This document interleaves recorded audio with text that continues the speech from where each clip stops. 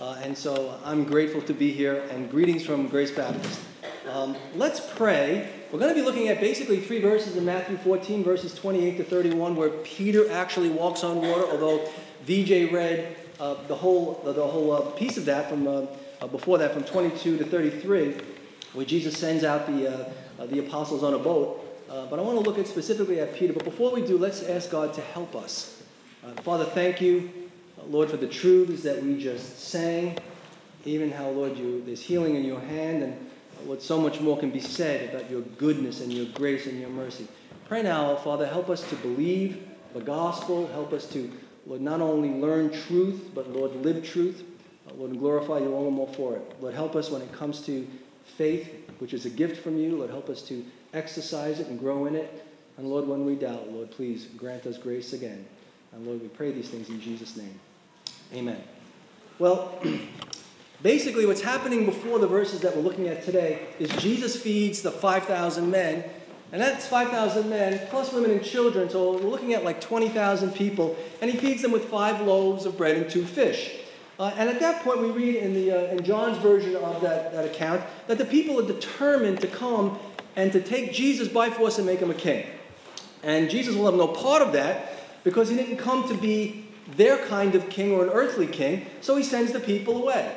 And then he makes or compels, we read, his disciples to get in a boat, and he tells them to go over the other side of the Sea of Galilee and that he would meet up with them later on. And he sends them away because he doesn't want them to get caught up in this frenzy of making Jesus a king now. He doesn't want them to get caught up in that and to start thinking, well, you know what, now's a good time for Jesus to come and basically inaugurate the kingdom and to bring the glory back to Israel. And by the way, we ourselves will take positions of prominence in the kingdom because we're his disciples. So he sends them on a boat sometime after dark to go across the sea, and he goes up on a mountain to pray. And as disciples are rowing, they encounter great winds, horrific waves, and they are basically stuck in the middle of the sea, basically rowing against the wind. Jesus, of course, sees them struggling, but he waits. And he waits until the 4th hour of the night, or the 4th watch of the night, to go to them, which is somewhere between 3 o'clock in the morning and 6 in the morning. Then he comes to them. He comes to them how? By walking on the very water and going through the winds and the waves that are causing the disciples to struggle. And he walks over those things, comes to them, and as he's coming toward them, we read they are petrified because they think it is a ghost. And we really can't fault them for that because at this point in the history of the world, no one has ever walked on water. But he calms their fears by saying, "Be of good cheer. It is I, do not be afraid." And Jesus at that point will then come into the boat, calms the winds and the waves. The disciples fall at his feet, worshiping him, declaring him to be the very Son of God. And immediately we read at that point the boat is on the other side of the sea to its destination. But in verses 28 to 31, Matthew records for us Peter's request to walk on water and Jesus' allowance of it and letting him do it. Mark and John, who record the Jesus walking on water, do not record this. Do not record Peter walking on water. And it is chock full of truths and insights concerning faith and concerning doubting. And what I would like to do today is to look at this incident using 4 aspects, or if you will, 4 body parts, which will be our 4 points, of Peter. And that is his mouth, his feet, his eyes, and then fourthly, Peter's hand. And so first let's look at Peter's mouth. And if you're in Matthew 14, look at verses 28 and the beginning of verse 29. And there we read, "And Peter answered him and said, 'Lord, if it is you, command me to come to you on the water.' So he said, 'Come.'" Come. All right? Once the Lord says, "It is I," the disciples, they know it's Jesus because they know his voice. And Peter says, "Lord, if it is you, command me to come to you on the water." Now the words, "if it is you," could also be translated in the Greek, "since it is you." And I think that's a much better fit for this context. So Peter knows it's Jesus because and he knows it's him, he knows his voice. And because he knows it's him, he asks him if he can come to him. Now some commentators say, they say, you know what, Peter's request is kind of arrogant. And it's kind of showy. You know, Peter's being his bodacious self, and at times he is very bodacious. But I don't see that here now. I think Peter asks to come to Jesus because he loves Jesus, and he wants to be where Jesus is. Right? I think his heart is to be where his Lord is, and he voices his request because he wears his heart on his sleeve. It's kind of like in John 21, after Jesus resurrects, some of the disciples are out in the sea and they're fishing. They're there all night. They catch nothing. Jesus comes by the shore in the morning, and he says, have you caught anything? And they say, we haven't caught anything. And he says, well, cast the net on the other side. And you know the story. They cast it on the other side, and boom, they catch 153 fish. And then John says, it is the Lord. And what does Peter do when he hears it is the Lord? Immediately takes off his cloak or whatever he's wearing, jumps into the sea, and goes to the shore. Right away, Peter, before everybody else, wants to go see Jesus. And you know what? It was just 2 years before this that he was telling Jesus, depart from me, right? Because I am a sinful man. And now he's saying, Lord, let me come to you. Let me come to you. I also think he's not showing off because just moments before, he, like the other disciples, are racked with fear, thinking they have seen a ghost. And most importantly, the reason why I don't think he's showing off is because Jesus doesn't rebuke him for asking him to come. Right? Jesus doesn't say, why are you doing that? He just says, come. He approves it. Come. So then Peter's motivated by love. But he's also moved by faith. Because he says, command me to come to you on the water. You see, he believes that Jesus has the power and the authority over everything. Just 12 hours before, he saw 20,000 people fed by Jesus with just 5 loaves and 2 fish. And he obviously collect the leftovers. And he remembers that they were in this same boat, or in a boat, on the same sea, maybe a year or so before, and it looked like they were going to perish, right? When the winds and the waves were kicking up, and a sleeping Jesus wakes up, rebukes the winds, rebukes the waves, and there was a calm. Add to that, he and the other disciples were given power by Jesus to do miracles as they went around Israel preaching the gospel. So Peter believes if Jesus gives him the command to walk on the water, that he can indeed walk on the water. And mind you, up to this point in history, no one but Jesus, and he's doing it right now, had ever walked on water. And Peter asks him if he can do it as well. And Jesus just says one word, come. Come. He doesn't ask Peter why he wants to come. He doesn't tell Peter the dangers in coming. He just says come. And here's the truth for us. We can do anything that the Lord commands us to do. We can do anything the Lord commands us to do. Right? If he asks us to add something to our lives or to take something out of our lives, even if it seems impossible to us and for us, we can indeed do it because he will enable us. He doesn't ask us to do something or command us to do something that he doesn't give us the grace to do. Peter asked for something extraordinary, and indeed it was extraordinary. Right? And he believed that he would receive it, and he did. And if you or I ask anything in his will, no matter how extraordinary it would seem, he will grant it to us, either as individuals and even as a church. So Peter's response was an act of faith. And we will see that he now exercises that faith more fully in the second point, and that is his feet. Now look at the second part of verse 29. And when Peter had come down out of the boat, he walked on the water to go to Jesus. Now, you know, when you read the Bible, we just sort of go over things, and sometimes we miss things that are absolutely mind-blowing. A lot of the Bible is mind-blowing, but we just sort of read something and go over it, and just, oh, okay, he walked on the water. He came down out of the boat. But as I was studying this, I was actually blown away by this verse. When he came down out of the boat, he walked on the water. Right? Let that sink in. He had come down out of the boat. This is where the rubber meets the road concerning Peter's faith and the genuineness of it. He actually came down out of the boat and put his first foot on the water, and then the second foot on the water. You realize how mind-blowing that is? Think for a second. Would you take a step on the water? No, you would drown and I would drown. Right? No one had ever done this before. Jesus says come, and he just comes down and starts coming. Right? It's one thing to ask to walk on the water, but really it's another to climb out of the boat and actually start putting your feet in the water. And he does. It's one thing to believe that an old rickety bridge between two mountains can hold somebody up. But it's really quite another to start walking across that old rickety bridge.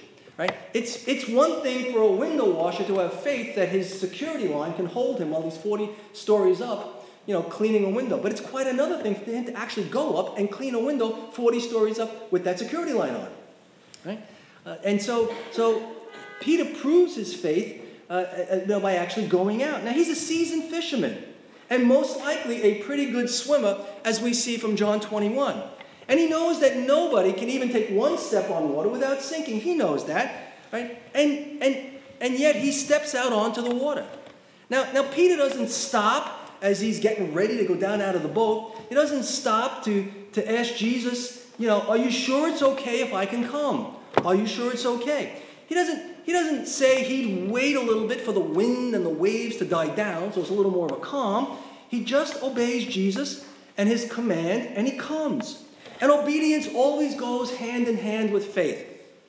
Obedience always goes hand in hand with faith. Or should we say that faith obeys Jesus? Faith obeys Jesus. And faith believes what he says, and faith does it. Right? Which is what James means when he says that not only to be a hearer of the word, but to be a doer of the word. Right? And then he says, I'll show you my faith by my works or by my obedience. So Peter obeys Jesus, even though in and of himself he could not possibly walk on water. And brothers and sisters, the same is true for you and I. Now listen, he's not commanding us. He is not commanding us to walk on water, but he does command us to be holy. And he does command us to love our enemies. And he does command us to forgive those who have sinned against us. And he does command us to be salt and light in a world that is dark and wicked and does not want the salt and the light. Right? And he does command us to courageously proclaim the gospel to those around us. And he does command us to esteem others better than ourselves. And husbands, he commands us to unconditionally, sacrificially love our wives. And women who are wives today in this place, he commands you to respect and honor and to submit to the husband that he's given you. He commands us these things. And all of these things are not possible for us to do in and of ourselves. None of them are. But all of them are very possible for us to do in him, because he's commanded us to do them. Now, the problem with many professing believers today is we don't want to come out of the boat. We do not want to come out of the boat, and the reason we don't want to come out of the boat is because we're afraid of the storm. Even though Jesus has commanded us to come out of the boat, so to speak, and he's promised to be there for them, still don't want to put our foot in the water. We don't want to step out in faith. And why is that? Well, many reasons. Maybe we're afraid of what people will think or say. Right? Maybe people don't want to speak up for Jesus, share their faith in Jesus, tell people the gospel about the things of God, is because we don't want to be mocked, people to think ill of us. So we won't share with the kid at school. We won't talk to the person at work. It is a very odd thing if you're around people for any length of time and they have no clue that you're a Christian. Right? Is that not an odd thing? They should know something about you by the way you work, by the way you speak, by the things you do and don't do, by your demeanor, and certainly by hopefully at some point by you sharing the truth of God in you. Right? And so, but there are some who won't. Maybe some are afraid of what it might cost them. Persecution, hardship, division in the family. Right? Listen, Jesus said, he said that the world will hate you because it's hated me. Right? All who desire to live godly in Christ Jesus will suffer persecution. It is not only, Paul said in Philippians 1, it is not only been granted to you to believe. You see, so belief is a gift, but also here's a second part of that gift, the other side of the coin, also to suffer for his sake. All right? So you want to live a gospel life, and be persecution and suffering.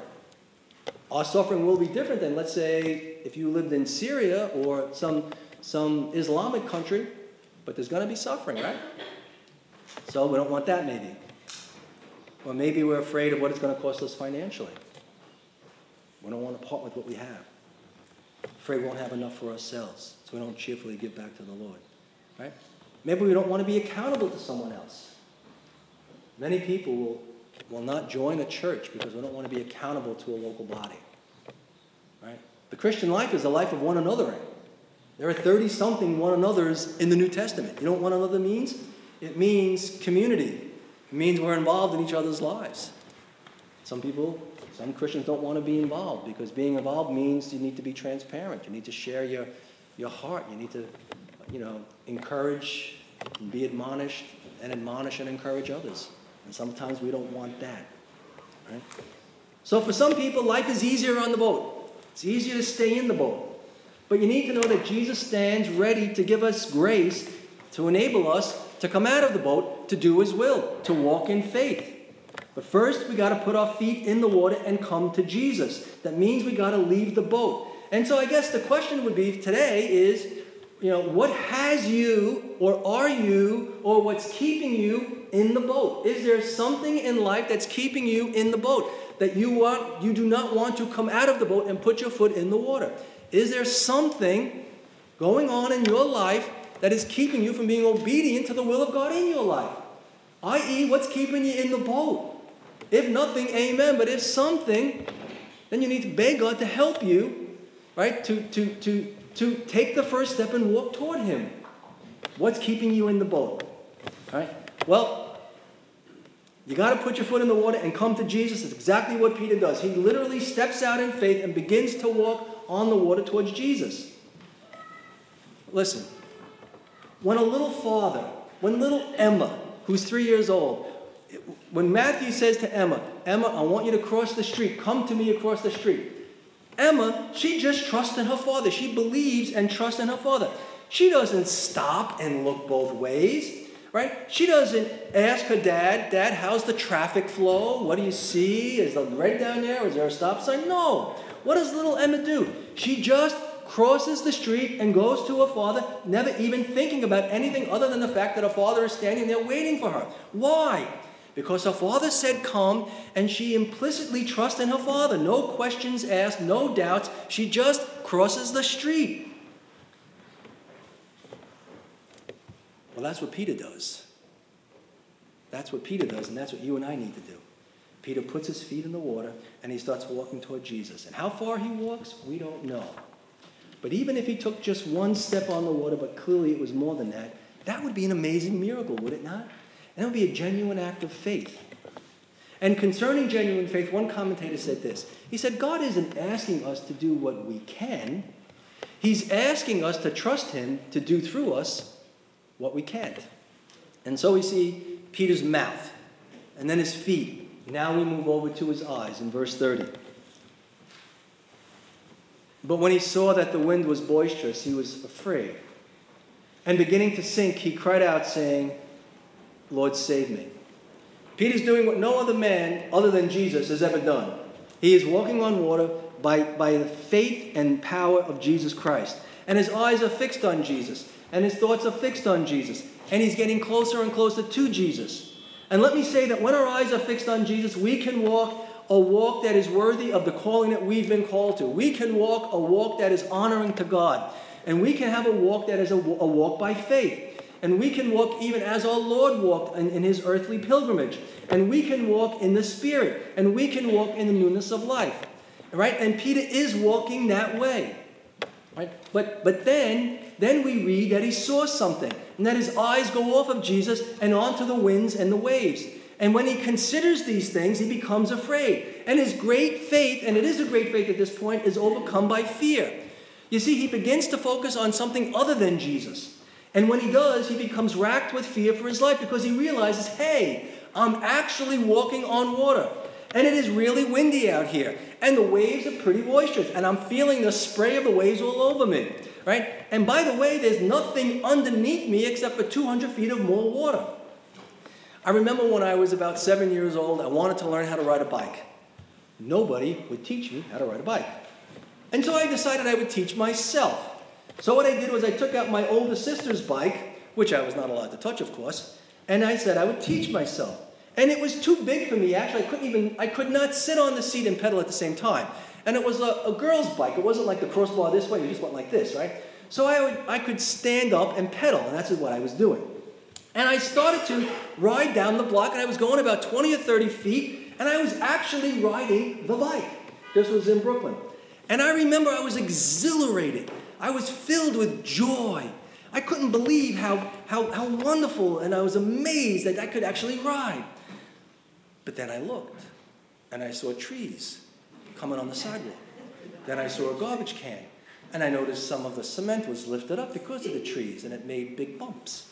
And I got afraid, and I became scared, and I panicked. And I ended up crashing into a chain-link fence, and I still have the 4-inch scar on my thigh to this day.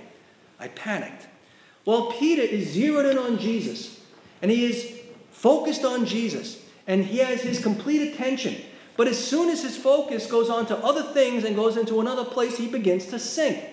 And listen, Peter doesn't sink because he can't walk on water. The truth is, if he had kept his eyes fixed on Jesus, he could have walked across the Atlantic Ocean. If he had kept his eyes fixed on Jesus. But he began to sink because he doubted that he could accomplish what Christ had commanded him to do. And he doubted because he was no longer looking unto Jesus, who was the author and finisher of his faith. You see, he shifted his focus. Just as I shifted my focus when I was riding that bike. And he lost his concentration. And he started to go down. And is not the same true for you and I today as well? Do we not do the same thing? When we begin to focus on our problems, when we begin to focus on our temptations or on the evil in the world around us, or we begin to focus on the corruption that's in our government, or on ISIS and terrorism, or on racial woes and injustices done to the weak and to the poor and to the lowly, or we begin to focus on our own financial problems or people that are against us, right? And when we begin to focus on these things, what happens? We begin to lose heart. We begin to lose heart, and our trust in Christ is weakened. Listen, when we focus on our circumstances and we focus on our troubles, they appear to be overwhelming, and they become insurmountable in our mind and in our eyes. And our trust in Christ, thrown out the door. When we dwell on our problems, and when we dwell on our difficulties and our hardships, when we're not dwelling on Jesus, then we begin to sink. And the point here is that faith focuses on Christ. And it's not that these other things aren't real. It's not that these problems and trials and circumstances, it's not that they're not real, right? And it doesn't mean that we don't have to deal with them. We do have to deal with them, right? But faith looks to Christ for hope and peace and direction and strength. It's like we have blinders on. Yes, it's going on. It's like a horse in a horse race. He has blinders on. He knows there are other horses running, but he's not paying attention to those horses. They're there. He knows they're there. Take the blinders off, he sees everything.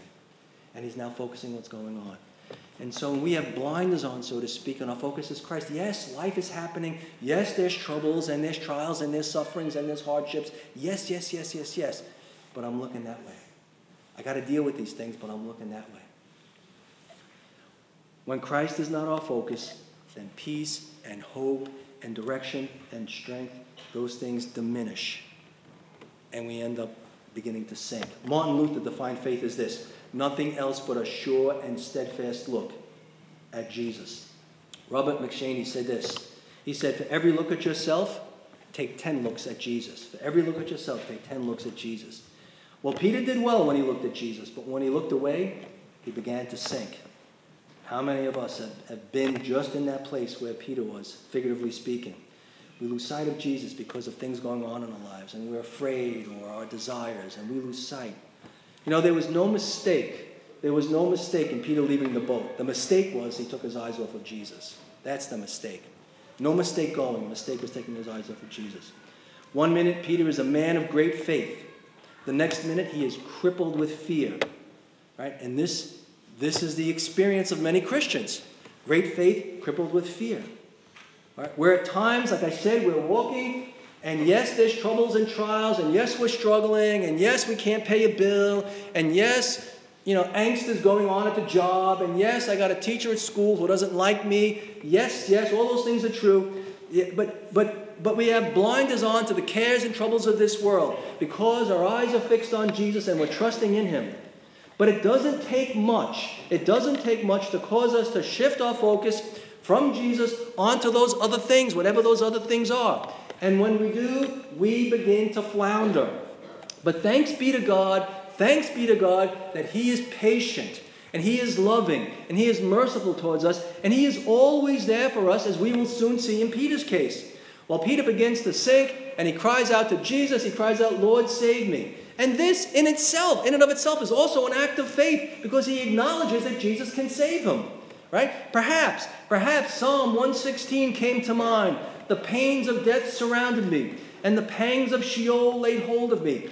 I found trouble and sorrow. Then I called upon the name of the Lord. O Lord, I implore you, deliver my soul. Perhaps Psalm 69 came to mind. Save me, O God, for the waters have come up to my neck. I sink in deep mire where there is no standing. I have come into deep waters where the floods overthrow me. So brothers and sisters, this is how we live the Christian life. We walk by faith. And when our faith fails, and when we begin to sink, right? And by the way, the Lord lets us sink, right? The Lord lets us sink. What do? We cry out. We cry out, Lord, save me. And He does.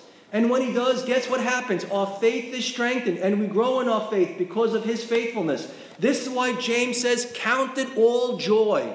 It's so opposite of the world we live in. So contrary to how the world thinks. Count it all joy when you fall into various trials. Why?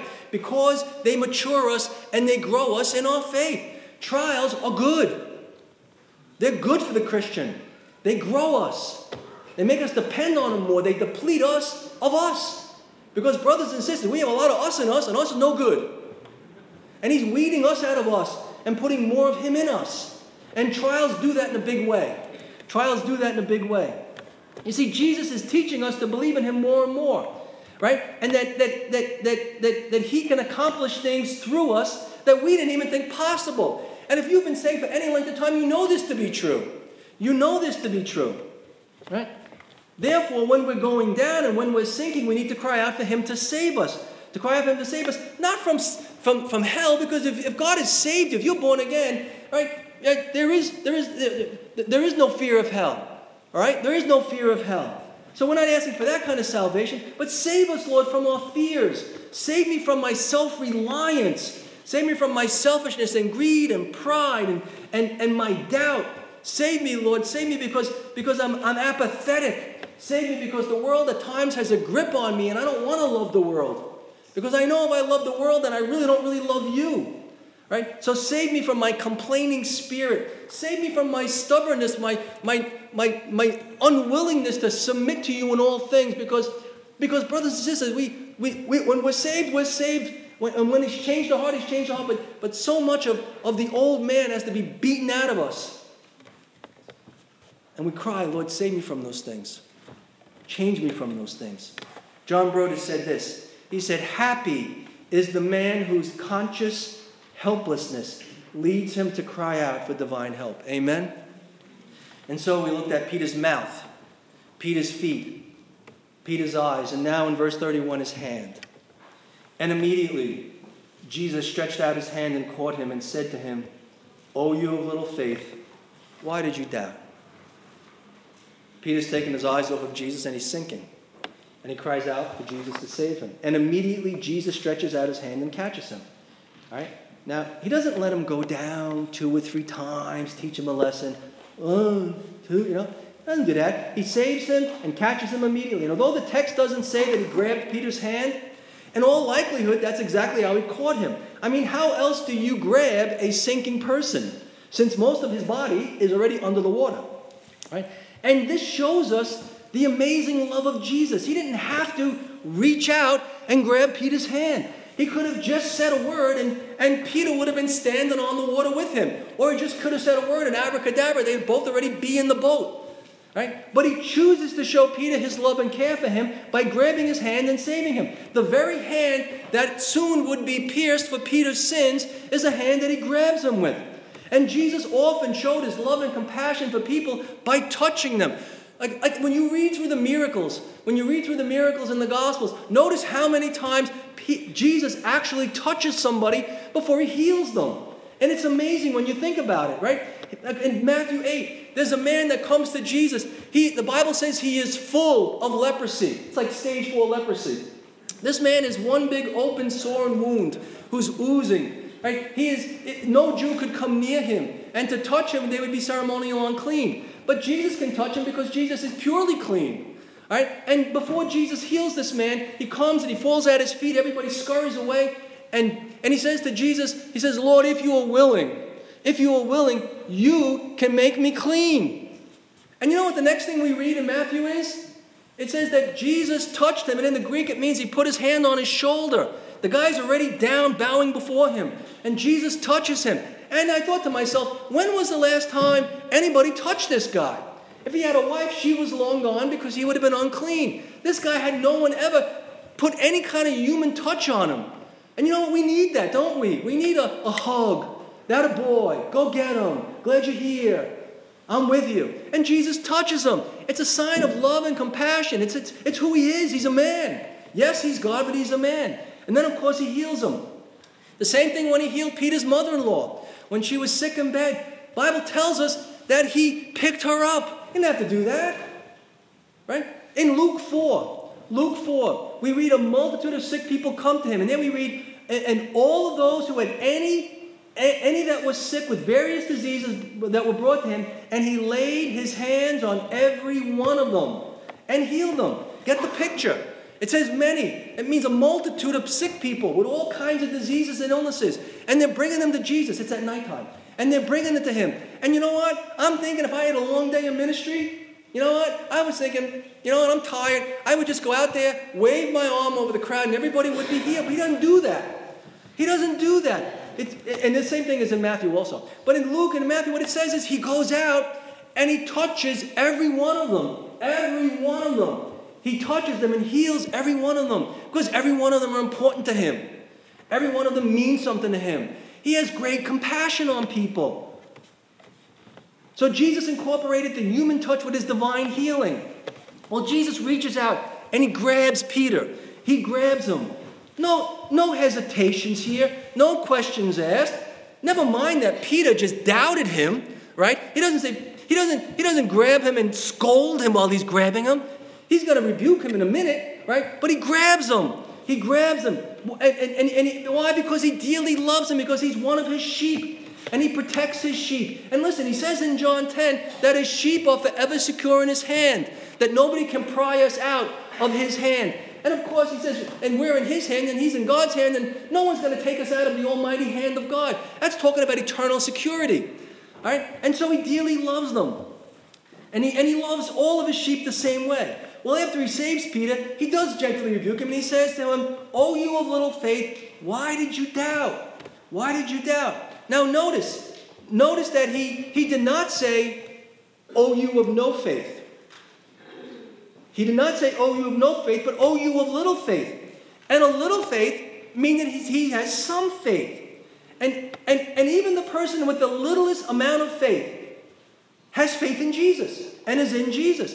You see, the littlest amount of faith, or the weakest amount of faith, is enough faith to be a child of God, because even that little faith is a gift from God. And Jesus never rejects somebody because their faith is weak or small. He never rejects someone because their faith is small. Not that we should be content with weak faith. Well, the pastor said I'm okay with weak faith. No, don't be content with that. We ought to grow in our faith. We ought to want to be giants in faith. Of course we do, right? We should desire that.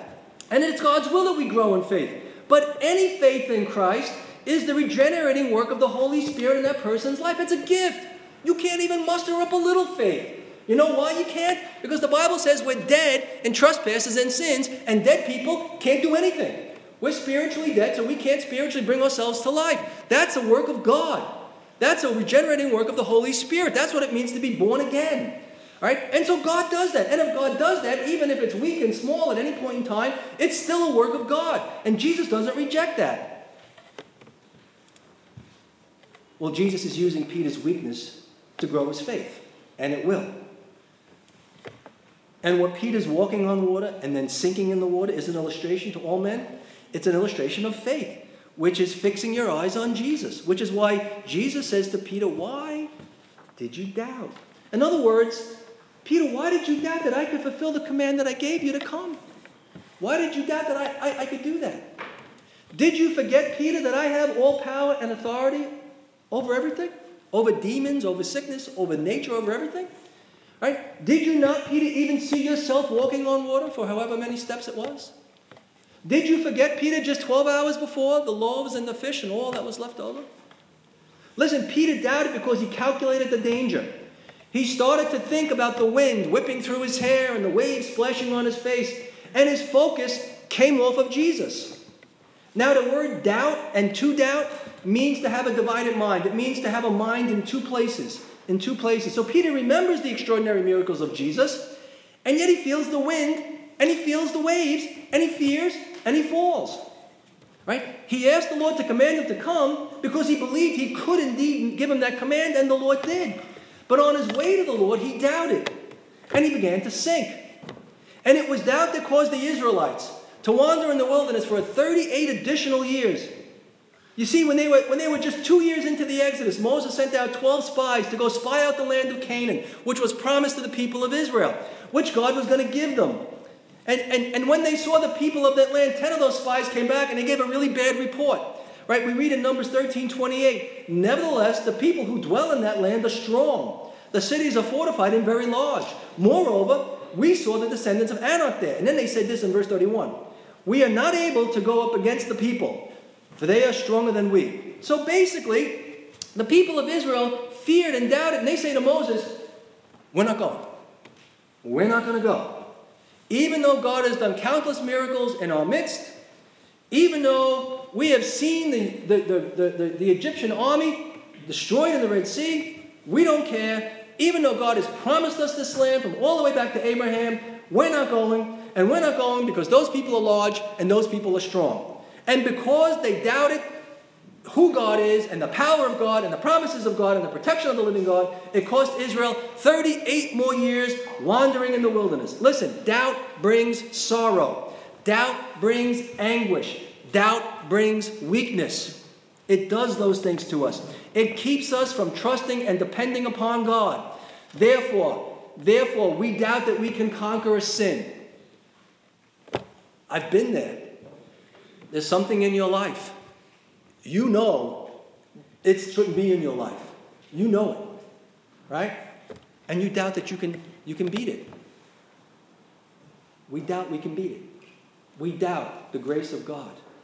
We doubt that we can have victory over sin. I read an article the other day. 60% of, it was a survey. 60% of confessing Christian men, 60% of men in the church said that they viewed pornography at least once a month. No one talks about it, of course. It's very shameful. But we doubt we can have victory over lust. We doubt we can have victory over pride. We doubt we can have victory over anger. Well, that's just the way I am, the way God made me. I'm always angry. No, anger is a sin, unless it's righteous anger, but I doubt many of us had that. All right? But we doubt. Well, you know, God made women, I can't help but look at them. Well, but you can't help but listen for them. Right? We doubt we can have victory in those things. We doubt that we can forgive someone. I can never forgive that. I've heard Christians say, I can never forgive that guy. Well, the Bible says if you can't forgive, then you don't really know what it means to be forgiven. Right? We doubt. We doubt that we can make it through a struggle. And here's the problem. When we're doing this, we doubt that God's in control. We doubt that God is sovereign. Right? That's what we're doing. And what we're doing is we're demonstrating our lack of faith in the very God who saved us and the very gospel he saved us with. We're saying, I really don't believe those things. We're not saying it outwardly, but inwardly we're saying it when we doubt. Now understand that having doubts does not prove or mean that a person has no faith, as we are seeing with Peter. Obviously, Peter's a man of faith, but also he's a man with doubt. But only in this case that one's faith is small and that their focus needs to go back on Christ. And when it goes back on Christ, we can say like the psalmist said in Psalm 94, if I say my foot slips, your mercy, O Lord, will hold me up. Well, in closing, let me close by suggesting to you something that's not in the text, but I believe is implied by the text and in the text. And that is how Jesus and Peter get back to the boat. You see, once Jesus lifts Peter out of the water, I believe he holds him near to himself, and they walk back together to the boat. You know, when someone falls down and you help them up, you usually hold them until you get to where they're going, to the side of the street or whatever, right? And I believe that's what happened. I see here this beautiful picture of Jesus holding Peter, perhaps by the arm or perhaps around his waist, and leading him through the winds and through the waves and going back to the boat. So Jesus walks with him, and he walks with us as well. And he's got us by the arm, so to speak, as well. And he's leading us to rest and safety because he knows we are weak and he knows how easily we stumble and how glorious it must have been for Peter to be held up by Jesus in the storm. And I submit to you that, figuratively speaking, we are being held up by Jesus as well. And we are living the impossible life with him at our side. Therefore, we are conquering the storms of life because he is at our side. He said, I will never leave you nor forsake you, and I am with you always. And he is with us. He gave us his Spirit to help us and empower us. All right? So, brothers and sisters, the question is then, why do we doubt? If all these things are true, why do we doubt? Why do we fear? Why do we get anxious? Why do we question God? When he's right beside us. When he's promised to be with us and to keep us. You know, the remedy for doubt is to keep our eyes fixed on Jesus. The remedy for doubt is to keep reading and praying and meditating and singing and speaking and crying out to Jesus. To saturate ourselves with Jesus. Right? To take his word and, as it were, paste them on our eyelids and remember and meditate on the truths of God. He's promised us great and glorious things. Right? He doesn't save us and then just let us go loose and see what we do. Right? No, he's with us every step of the way. You see, we're purchased possessions, and he doesn't want to lose what he bought. And he didn't just save us to keep us out of hell. He saved us to glorify him. That's the end of all things, is to glorify God, right? And how does he glorify himself? By how we live. By growing in holiness. By becoming more like Jesus. That's his goal. You understand, his goal is to grow us and to get glory from us by how we live, by how we think, by what motivates our hearts. Right? That's what he's doing. And when he's ready, he'll take us home. Right? And we're growing. And we're growing the whole time. So what we need to do then is to identify what is the focus of our hearts. And if it's not Jesus, and at times it's not, we need to refocus our hearts, right? Don't we? We need to refocus. And if we begin to sink 100 times and we cry out to the Lord 100 times, he'll save us 100 times. He'll save us 100 times. Now, if you're not a born-again believer, if you've never truly repented of your sins and surrendered your life wholeheartedly to Jesus Christ, then you need to understand that your sin is sinking you. Your sin is sinking you. And if you die unsaved, you will incur the penalty of that sin, which is an eternal damnation. But you can and you must see your desperate situation. And you can and you must cry out to the Lord Jesus to save you. Not to save you from the hard things in your life. Not to save you because you've screwed this up or you screwed that up. Right? But to save you from your sin. Right? Because what your sin is absolute enmity against God. Right? And it causes you to be an enemy of a holy God. But if you truly cry out to Jesus to save you from your sin and the penalty of your sin, he will, in love and in compassion, stretch out his hand, as it were, and he'll pull you out of the waters of judgment, and he will bring you to himself, and i.e. into the boat with him. And then all of your sin, not some of your sin, but all of your sin, all of your transgression will be washed away from you, and they will, as it were, sink into the bottom of the sea, never to be brought up again. Amen? Let's pray. Father, thank you for the glorious gospel. Lord, thank you that you give sinners grace, and we can find hope in Christ and in Christ alone. And Father, I pray for those who know Jesus as Lord and Savior. Lord, help us to fix our eyes on Jesus. Lord, help us to be conquerors, Lord, of sin. Lord, help us to be glory givers to you. And Lord, when we doubt, Lord, help us to identify what our fears or anxieties or struggles are and to refocus back on Christ. Lord, help us to be, Lord, immersed in the person and work of Jesus Christ. And Lord, for the souls who maybe this day think they know you but don't know you in truth, Lord, I pray, Lord, that you would show them their dire need, their desperate situation, Lord, and draw them to the Savior. In his name, amen.